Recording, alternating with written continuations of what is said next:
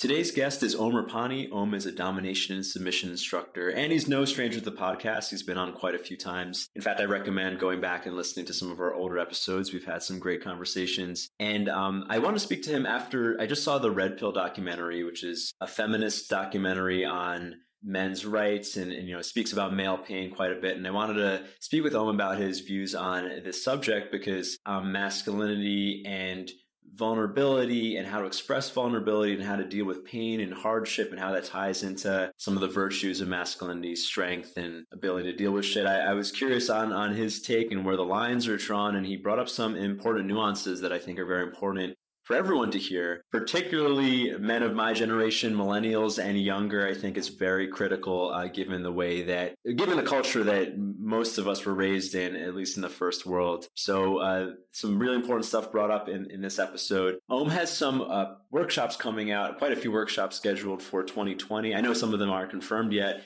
He's a Tantra BDSM, Tantra meets BDSM workshop levels 1 and 2. And this is something I highly recommend. I've spoken about Om quite a bit. I quote him quite a lot.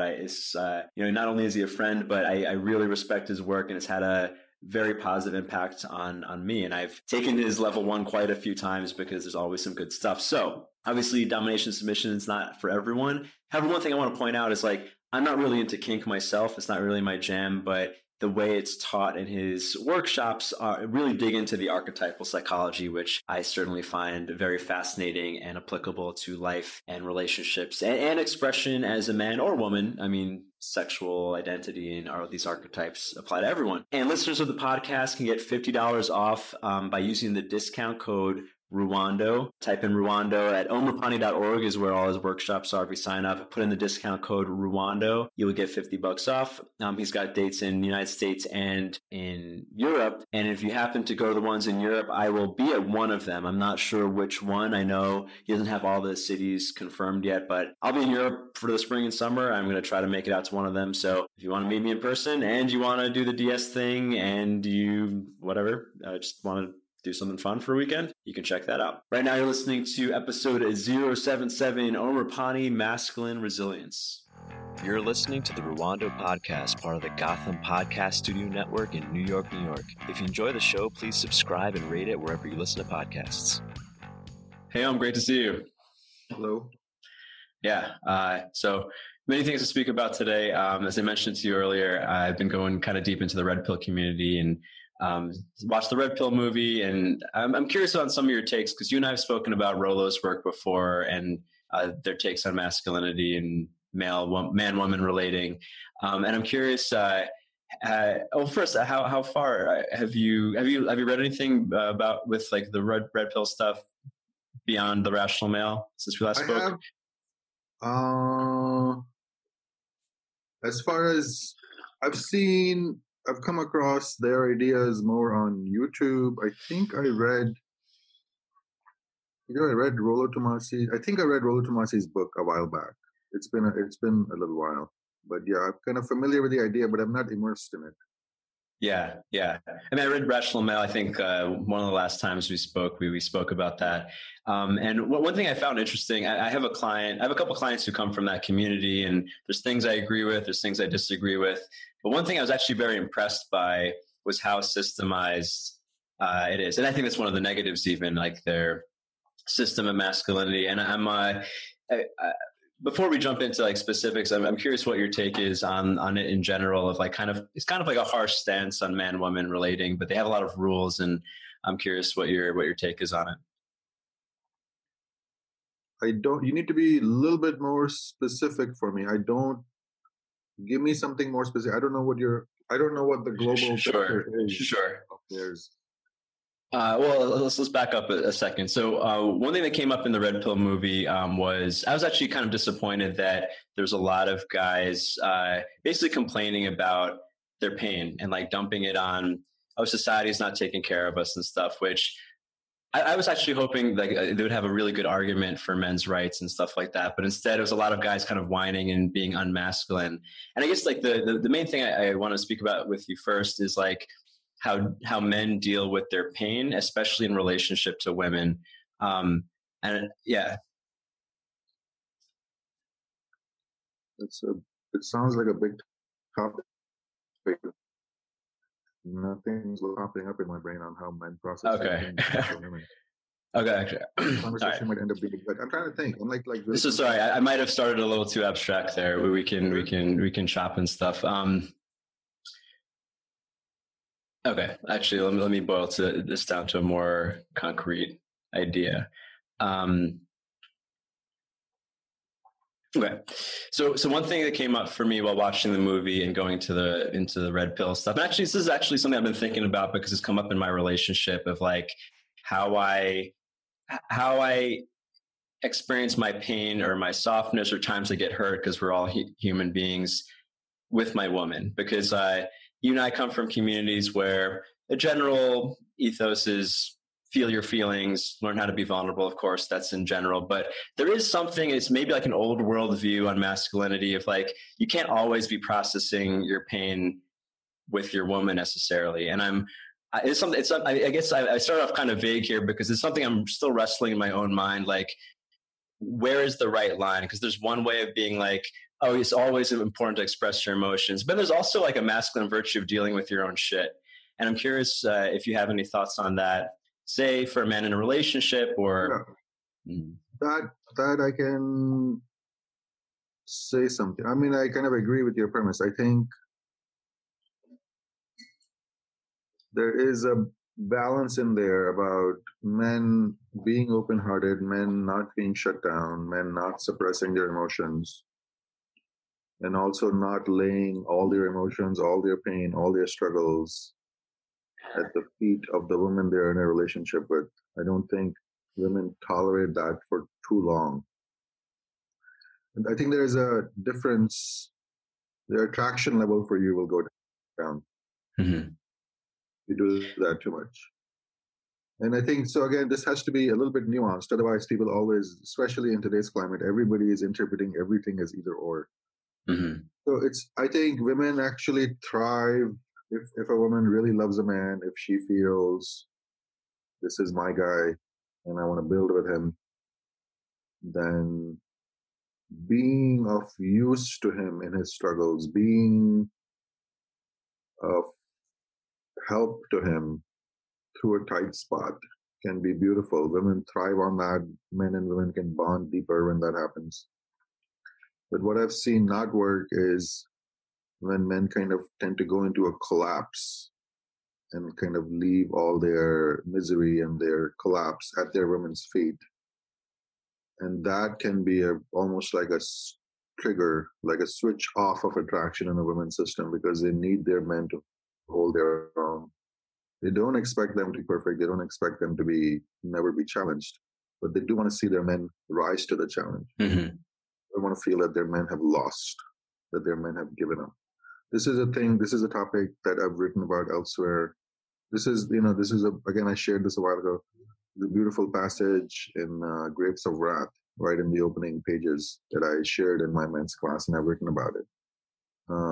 It's like, I think it expresses this entire dynamic in like one paragraph. I actually shared that paragraph about, it's the Dust Bowl and the crops Mm-hmm. have completely been destroyed and Steinbeck describes the scene as the men are out in the field looking at the devastation of their crops, and they're completely at a loss because this is a big hit. It's such a huge hit. They don't know what they're going to do. And he describes the scene as the men are looking at their fields and the women are looking at their men. Mm-hmm. And the women are looking to see if our men are going to break. Mm-hmm. Is this hardship so bad that our men are going to break? And then the women observe something in their men's expression, and they again, I have to read the passage. It's absolutely gorgeous. But to some degree, they perceive them going from feeling completely crushed to kind of getting pissed a little bit, maybe. Mm-hmm. And they observe that in their men, and they know our men are not going to break. And if the women know that, they say, we're fine. We'll deal with the rest. Mm-hmm. So as long as they feel their men are intact, they feel their men are ready to put their shoulder into whatever challenge has come in, I think women can be amazing partners. I think that's what a true marriage is supposed to be. That when hardships come your way, neither the man or the woman collapses, and they shoulder together and they love each other and they support each other. The great romance have this in them all over the place. Mm-hmm.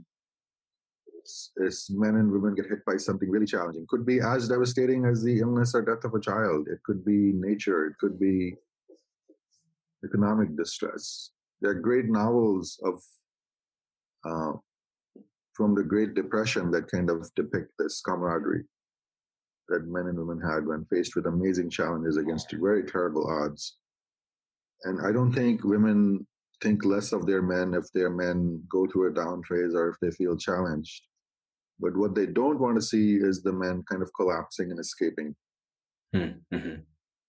Because that, to some degree, he's kind of almost breaking the contract between men and women. He's not there for her, and he's collapsed within himself.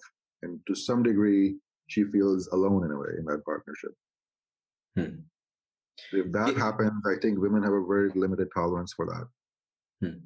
Yeah, I think you pointed to like a really important nuance. And I think this is maybe one of my criticisms of Red Pill, of like they get like this really hard stance of like, at least the way I perceive, like kind of posturing perfection, or like if you, and it's an insecurity I've felt myself. Like if I show too much weakness, I'm sure every guy has felt this or experienced this. Maybe if I show too much weakness, if she sees me fail, things are, she's going to lose attraction no matter what her beliefs are. But you're kind of pointing to the one thing that you can control, which is like whether you choose or not to accept the loss, or basically giving up or not, which is always within one's control. I agree with you. I think the use of the word weakness needs to be examined a little bit. Just because you have taken a hit doesn't mean you're weak.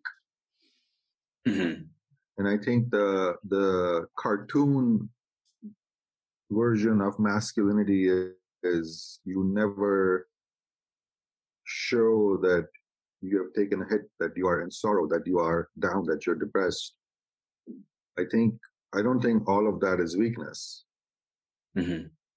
You could have taken a hit and be amazingly strong. You could have had a death in your family. It doesn't mean you're weak. Mm-hmm.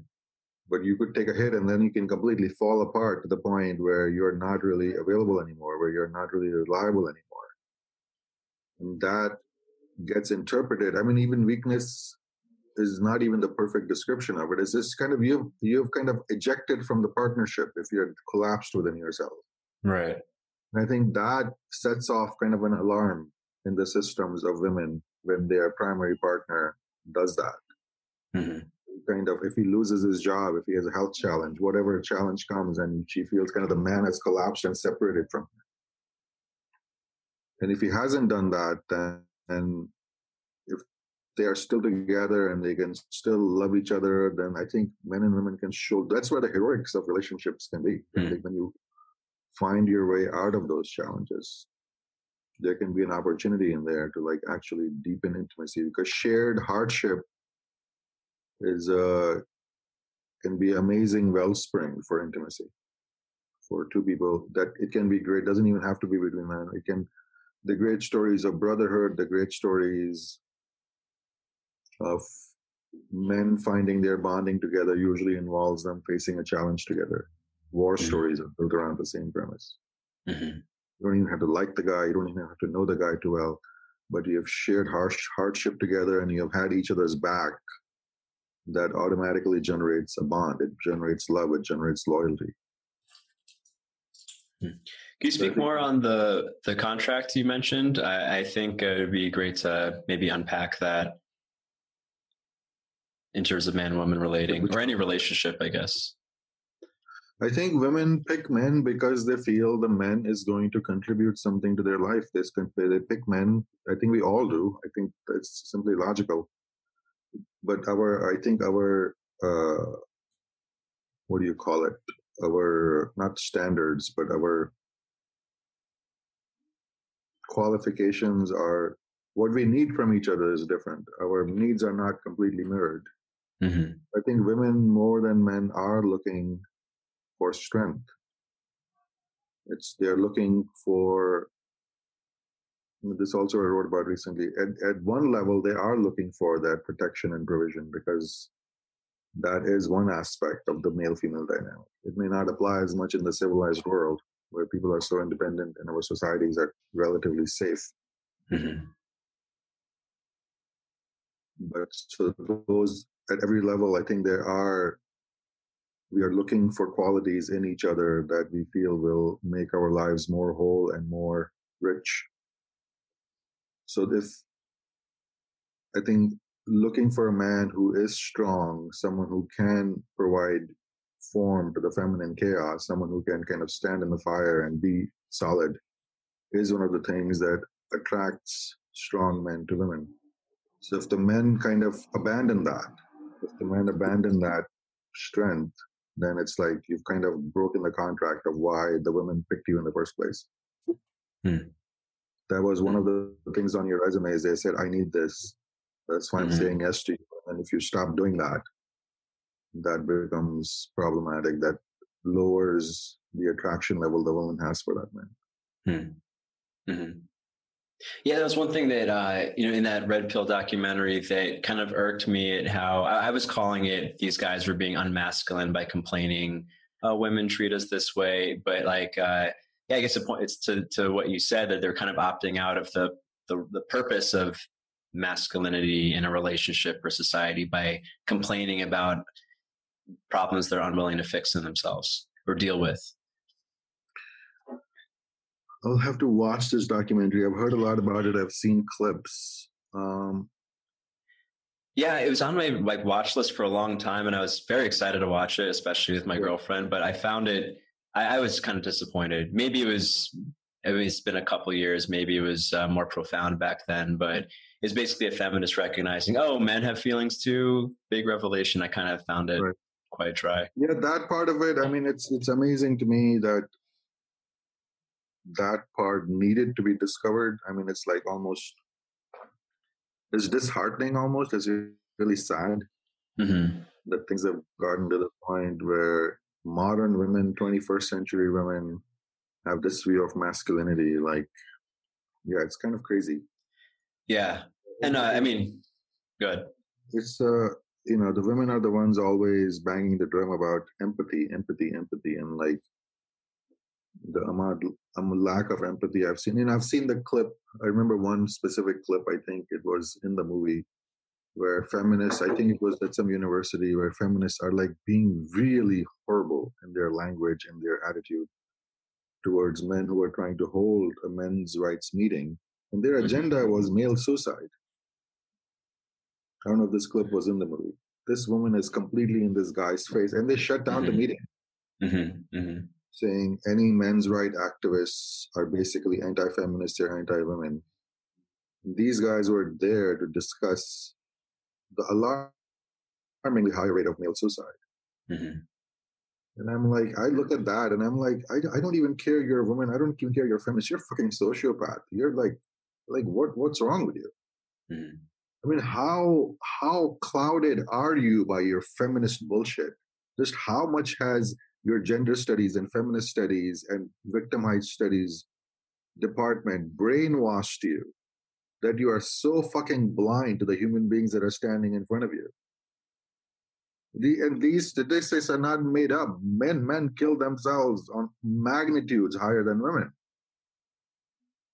I mean, don't you have fathers? Don't you have brothers?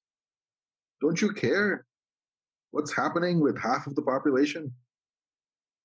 And here you want to stand up and say anything men need, the feminist can provide. I'm like, you are out of your fucking mind and you're a repulsive human being. This is why I think it's really repugnant. Especially what's happening on campuses and especially what's falling under the banner of feminism. And then women come out and say, no, feminism is only about women's equality. Yeah, that's women equality. Women in a guy's face calling him horrible things because he was there to host or participate in a men's meeting that wanted to talk about male suicide. I'm like, this is repugnant. So if men are protesting about that, and I think there is a deep hypocrisy in that aspect, that women are the one and the feminists are the ones saying men are horrible and we are all full of love and empathy and understanding. And I'm like, and this is how you act, you're full of shit. It's really disgusting. So if men are protesting that aspect, how certain women are acting in society and complaining about that, I'm on board with it. I think those people are shit. I think they should be opposed. I think they should be protested, and I don't think you should back down from it. I don't even care about the man-woman dynamic. As a human being, you're being a total asshole. It is just not a man-woman issue, man. It is a man-woman issue in the sense that men commit suicide more than women. I would think women would be interested in talking about it. Women have not come from a different fucking planet. Don't you have fathers and brothers you care about? Right. Male returning soldiers are killing themselves at a rate that is horrifying. The suicide rate among returning veterans is absolutely fucking horrifying. These are your brothers. These are your husbands. Do you not care about the men around you, about the men in your life? Is this not part of your problem? It's like mind-boggling to me. This is not a man-woman fighting issue. This is a human issue. This is a societal issue. What kind of a citizen are you being? What kind of a human being are you being? It's shocking to me. So as far as that goes, men complaining about those aspects, about the lack of empathy on women's part towards men's misery, then yeah, I think they have a legitimate point. I don't think it's all about personal relationships or whatever the dynamic in there is. I think a lot of it has to do with how men are being treated at a societal level and how their overall misery is kind of being discarded. And I think it is nonsense. I think it is deep hypocrisy when that's happening.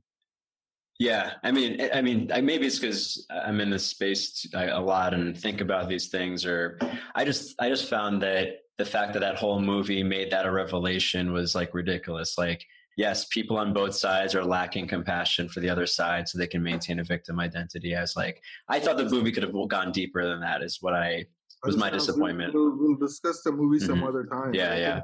Even the clips I have watched of topics like this, they have been a revelation to me. I didn't know many of the numbers, for instance,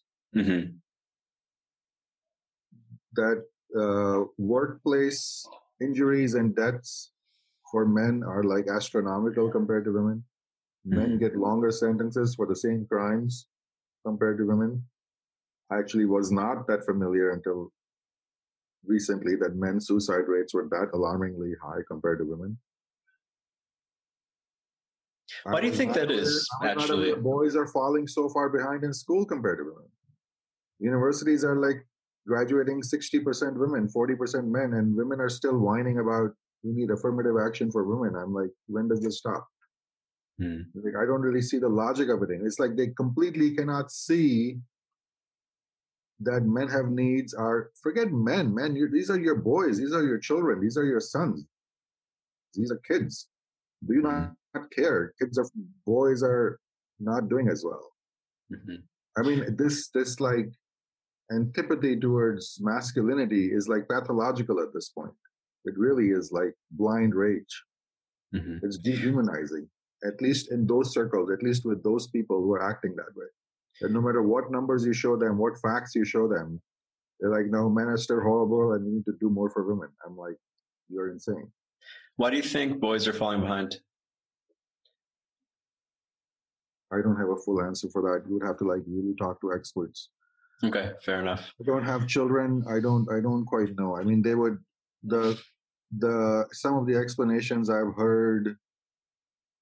But I'll tell you one thing I firmly believe in. I feel the absence of fathers is a huge contribution to the pretty much falling apart of masculinity in young men. And I think that is a huge factor. That one I can feel in my bones. Apart from that, people have pointed out that, like, I don't know what the number is, 78, 80%, 75% of teachers are women. And a lot of this I've heard from a couple of friends who have sons, that pretty much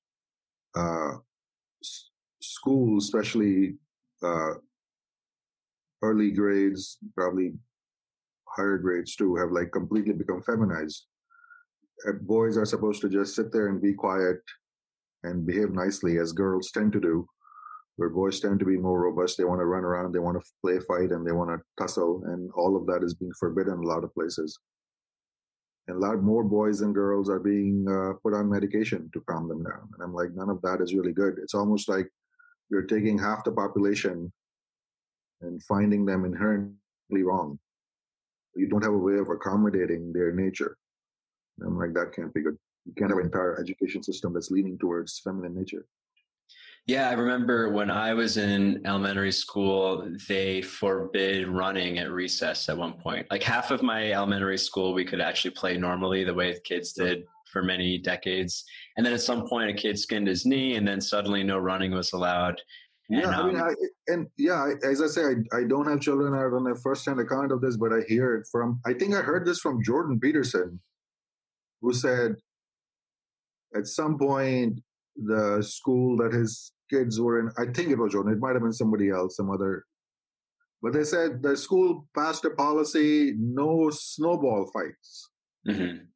Because it's too aggressive or something. You're like out of your, or what are you, it's like, come on. Who are you catering to? What is your ideal?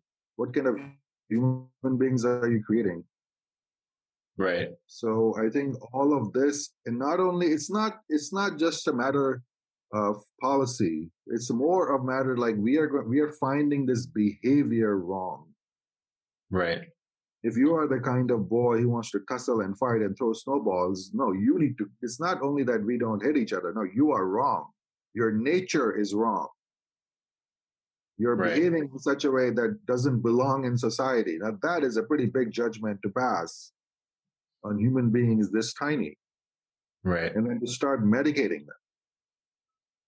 And then if these boys are growing up and falling behind or feeling depressed or feeling that there's something wrong with them, and God help me for saying this, maybe they don't want to be boys anymore. You think there might be a connection? Right. If being a boy is so fucking bad and girls are fucking perfect, yeah. I mean, could be. I mean, I'm just thinking from my own experiences. I was born in '88, so I was a child during the participation trophy introduction, at least on the East Coast. I think we were a little bit behind the West Coast. But yeah, I mean, it changed a lot of, it made it easier. It took away the virtue of competition, which I think is kind of needed for a boy's development. That, I believe, is total crap. I think that has done a lot of harm. I think that participation trophy mentality is a sickness of our time. I think that has deeply contributed to creating the fragility we see on college campuses these days.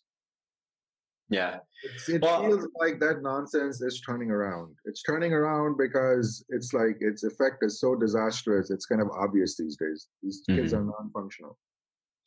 Yeah. Well, I'm pretty optimistic about it as well. I was just going to say, I do think with these conversations, like there is a pushback now of my generation of younger, of recognize, I kind of return to conservative values, hopefully in a more conscious way. I mean, a lot of guys are recognizing this, my age and younger, of like, oh yeah, I mean, the things that our grandfathers cared about, hard work, shutting up, doing your work, that's actually what is needed sometimes. It is needed. I think, again, I think the word stoicism again gets a bad rap because people are simplistic. You actually read Marcus Aurelius and his ideas on stoicism. It's very Zen, actually. It's very Buddhist. It's not saying don't feel anything. It's saying be in touch with reality. And if you are in touch with reality, and if you expect life to be hard, then deal with it.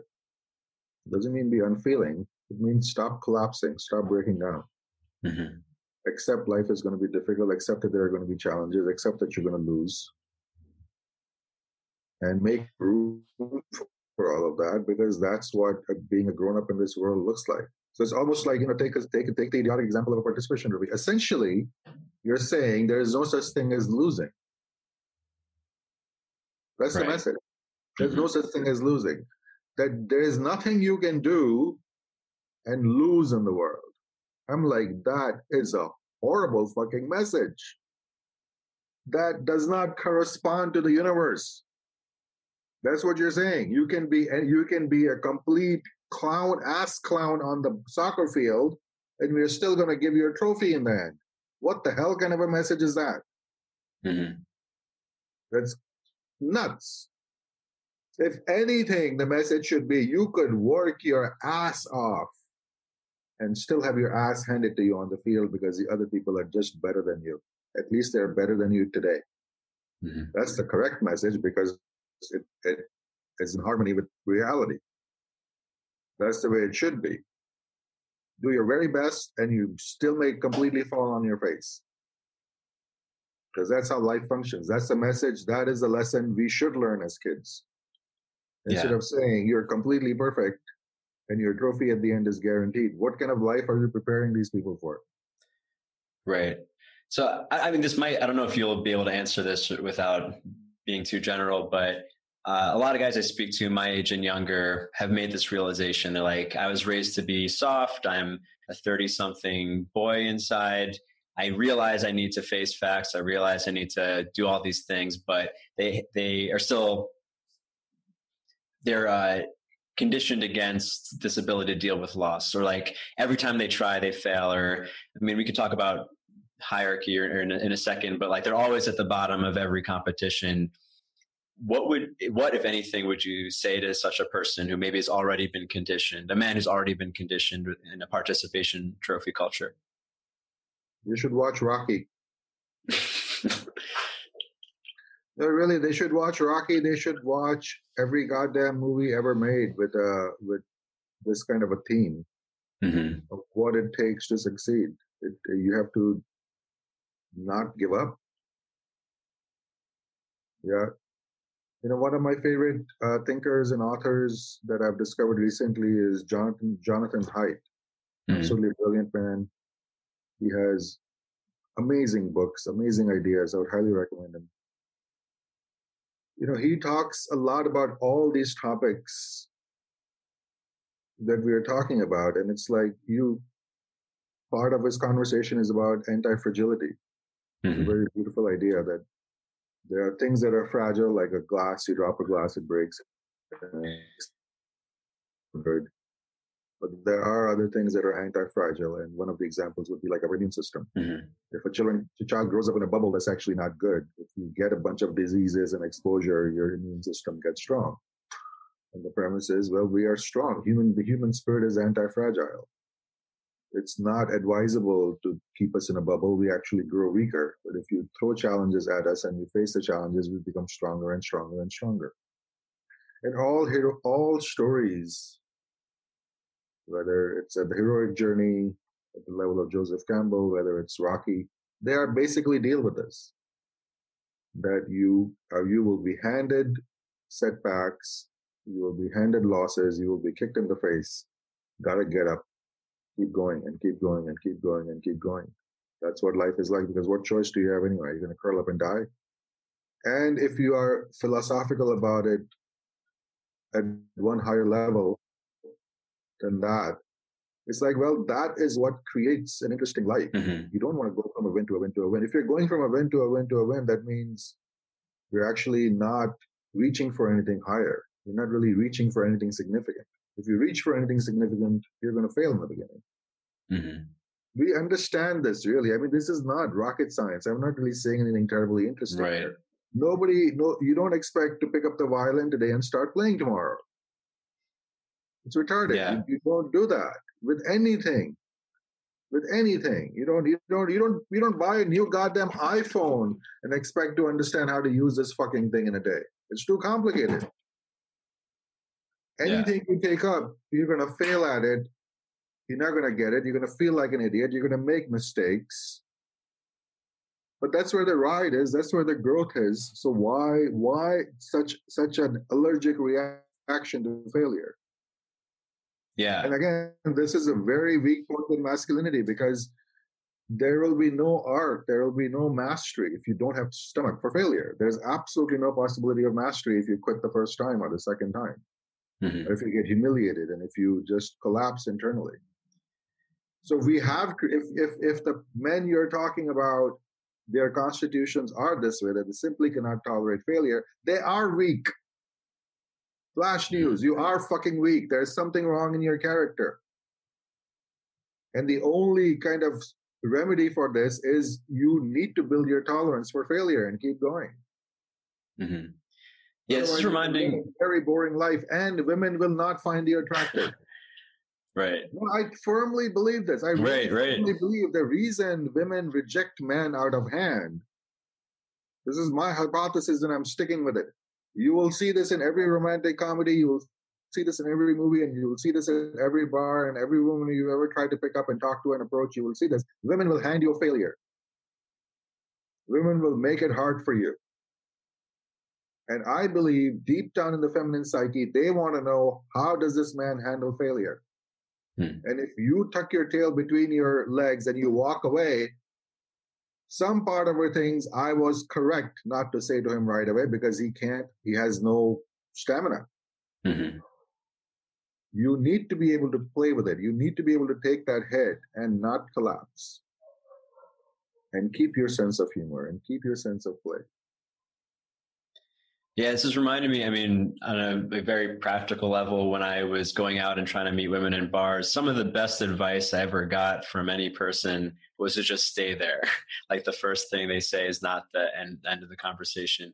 But something you said earlier about failures, I'm thinking of the extremes, like failing on the battlefield or something. Like some of the stories that stir me up, or I think stir a lot of men up, are like epic defeats, like the Alamo. Or I'm thinking of have you ever seen the movie Glory with Matthew Broderick and Morgan Freeman? I think I did. It was a while ago. I don't remember. I remember I saw it. It was a while ago. They're taking off a fort in the South, and it was like a black regiment. It was the first black regiment in the Civil War, and they got destroyed. But like the pinnacle scene is that they all fought valiantly and then died together. And I remember only men get emotional about that. I think there is something inherently, because you recognize that's a virtue. Like they were outnumbered, whatever, but they died with honor, so called. And I think that's, yeah. I don't think it. I totally hear you, and I'm on board with that. But I think what we are responding to is not the death per se. It's that they were valiant. They did not quit. They did not cower. They had enough mettle to keep going. But the great stories of victory are also of battles that look exactly like that. But then by a hair, you gain the victory. Right. That's what all the great stories are about. That right up to the end, you are not sure which way it's going to go. It really is a tight battle. Mm-hmm. But if you don't have the stomach to pour all your courage, all your mettle, all your energy into that battle, you will never know what side of line you fall on. Right. Because you give up, you definitely will lose. If you give up, you will definitely lose, and you will be a coward, and you will have no journey, and you will have probably betrayed your people. Mm-hmm. You would have quit in between. You would have abandoned the people to the right and left of you who are counting on. Mm-hmm. You would have been dishonorable. Right. So until you pour all of yourself into it, every competition, my Lord, it doesn't have to be a goddamn battle where it's life and death. It could be a spelling bee competition or some shit like that. You still have to go all in. You won't know which side you're going to come on unless you go all in. Mm-hmm. And if you're afraid to go all in because you're terrified of defeat, well, then you lost already. You know what I mean? And again, so all of that comes down to you cannot have such a low tolerance for failure or the possibility of failure. Because the game doesn't even start if that fear is ruling your life. Nothing's going to happen. Nothing will get started. So it's like crucial. It's like almost like a switch that's needed. If your fear of failure is that high, nothing gets started. Mm-hmm. Nothing will happen in your life. Mm-hmm. Yeah, and I want to tie this back to something you said earlier, because you've mentioned the Grapes of Wrath thing to me. I think it might have been in the last time we did a podcast. And I don't know if I thought about it in this way before, but there's something about in such a situation, the masculine pole, setting the reality. If he crumbles because the earth is scorched or something, well, then the family is truly fucked. Right. And I mean, when you look at it that way, it kind of makes sense why a woman would be hard on a man, or lose attraction for someone who's folding to pressure. Yeah. Yeah. And so I don't know, this might not be your language. I use the word reality a lot, but would you say that, I mean, maybe not even taking this out of the man-woman dynamic, but let's say dom sub in a relationship, like outside of a scene, for instance, that is kind of the role, is like creating the reality per se, like, would you say? I'm not understanding your question. Like, the woman sees I mean, using the example you brought up, the woman is looking at the man to know what the truth is, even if what his assertion of the truth is, because if let's say he decides that we're fucked, then the family's truly fucked.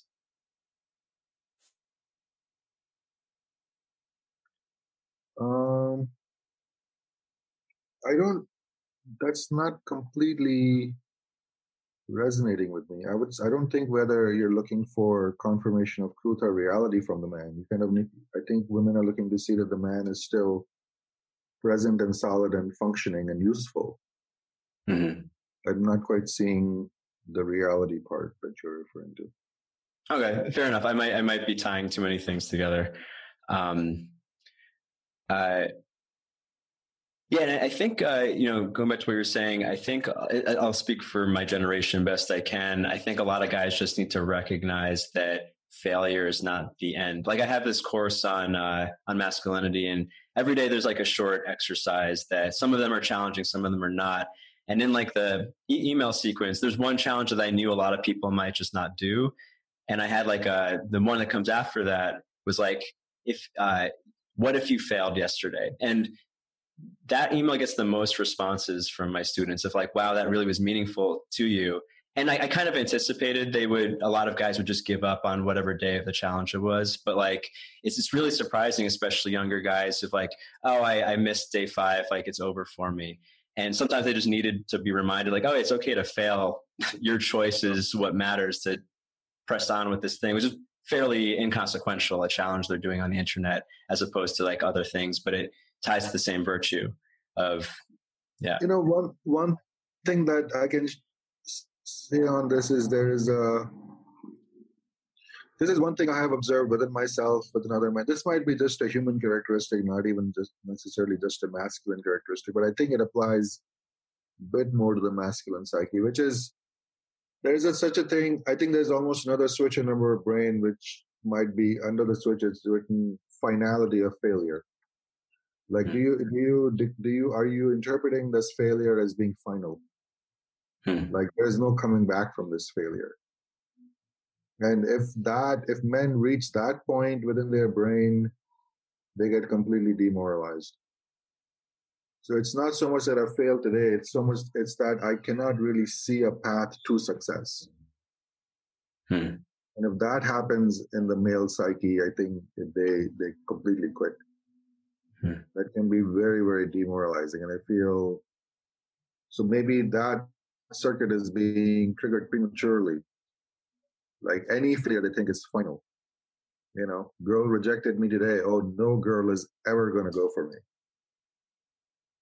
If your brain goes to that place, well, then it's maybe logical for you never to approach a woman again, if you really believe that. But that's a mental distortion. That's actually not correct. Yeah, and I think there's like a kind of comfort or relief you get from the assuming it's a final rejection, as opposed to staying within the uncertainty of, is it going to be yes or no? Like, because once you decide on finality, there's no more tension in the situation. Yeah, but there's no more tension. But what are you going to do? Sit around with your thumb up your ass for the rest of your life? Right.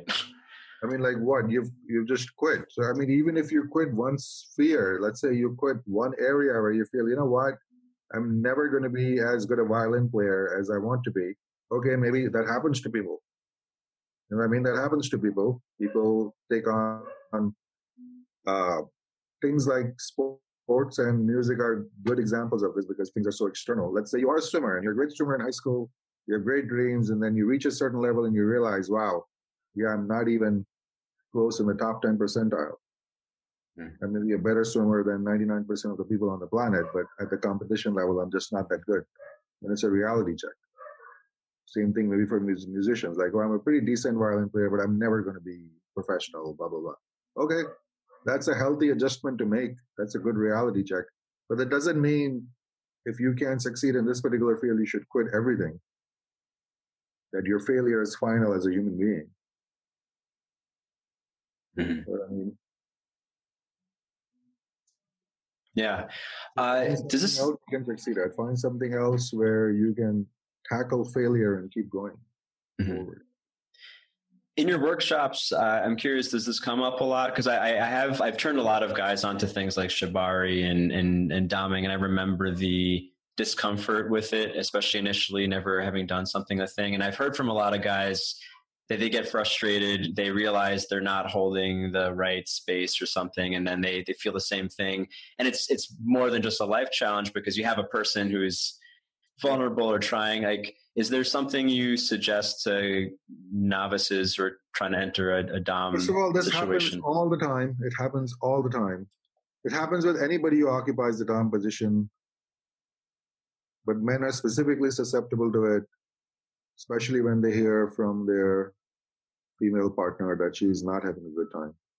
Mm-hmm. That something didn't work for her. Men tend to collapse really quickly, saying, I'm never going to be good at this. And the solution for that is really not rocket science. It's like, be nice to each other and keep doing it.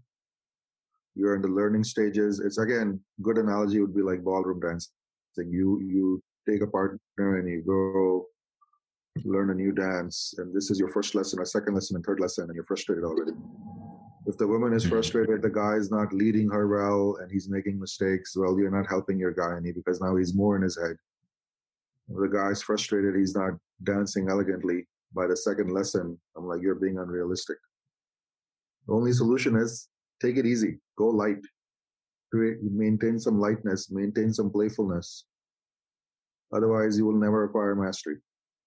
You will never really reach any levels, because you're killing yourself and you're killing your partner off too early in the game. Nothing will happen. Mm-hmm.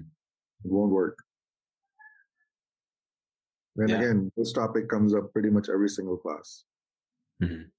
And it is difficult. I can tell you, I mean, it's not like I blame them for feeling what they feel.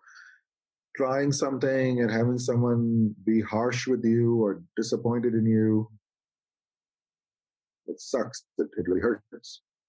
So I think some consciousness and tenderness is needed on both parts. You have to be in a win-win game where you're doing this together and you're trying to create something together. If you're in the business of killing each other off, that's not a very interesting game, and nothing generative and creative is going to come out of that. Mm-hmm. Like in DS play is really one of the very, that attitude is badly needed in the DS realm, because breakdowns are guaranteed.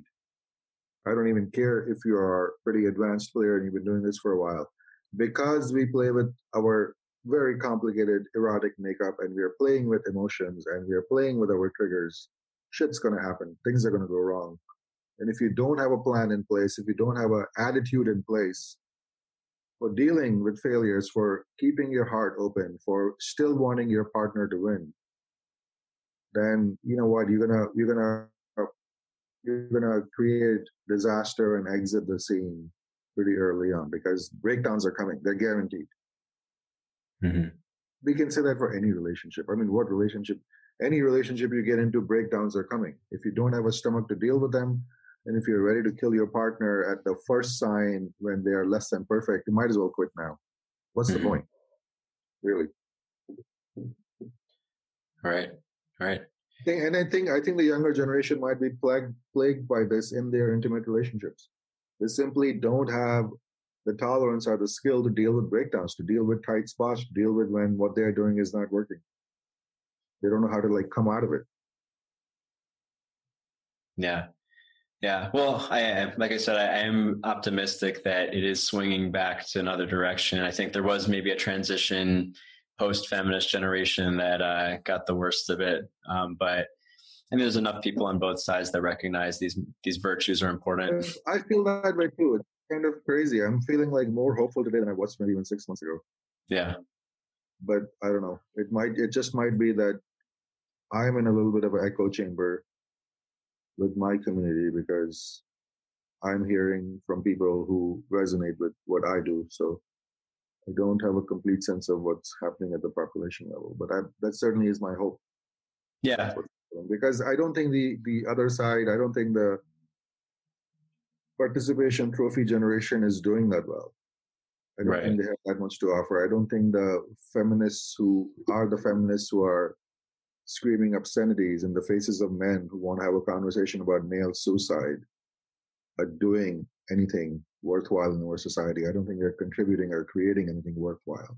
I hope those people don't have a bigger presence and platform and voice in the world. I hope their voice shrinks. I don't think there's a good voices. I think they're pretty ugly, pretty sociopathic. And they are under the guise of victimhood, like, oh, we are the oppressed ones. And I'm like tired of this bait and switch.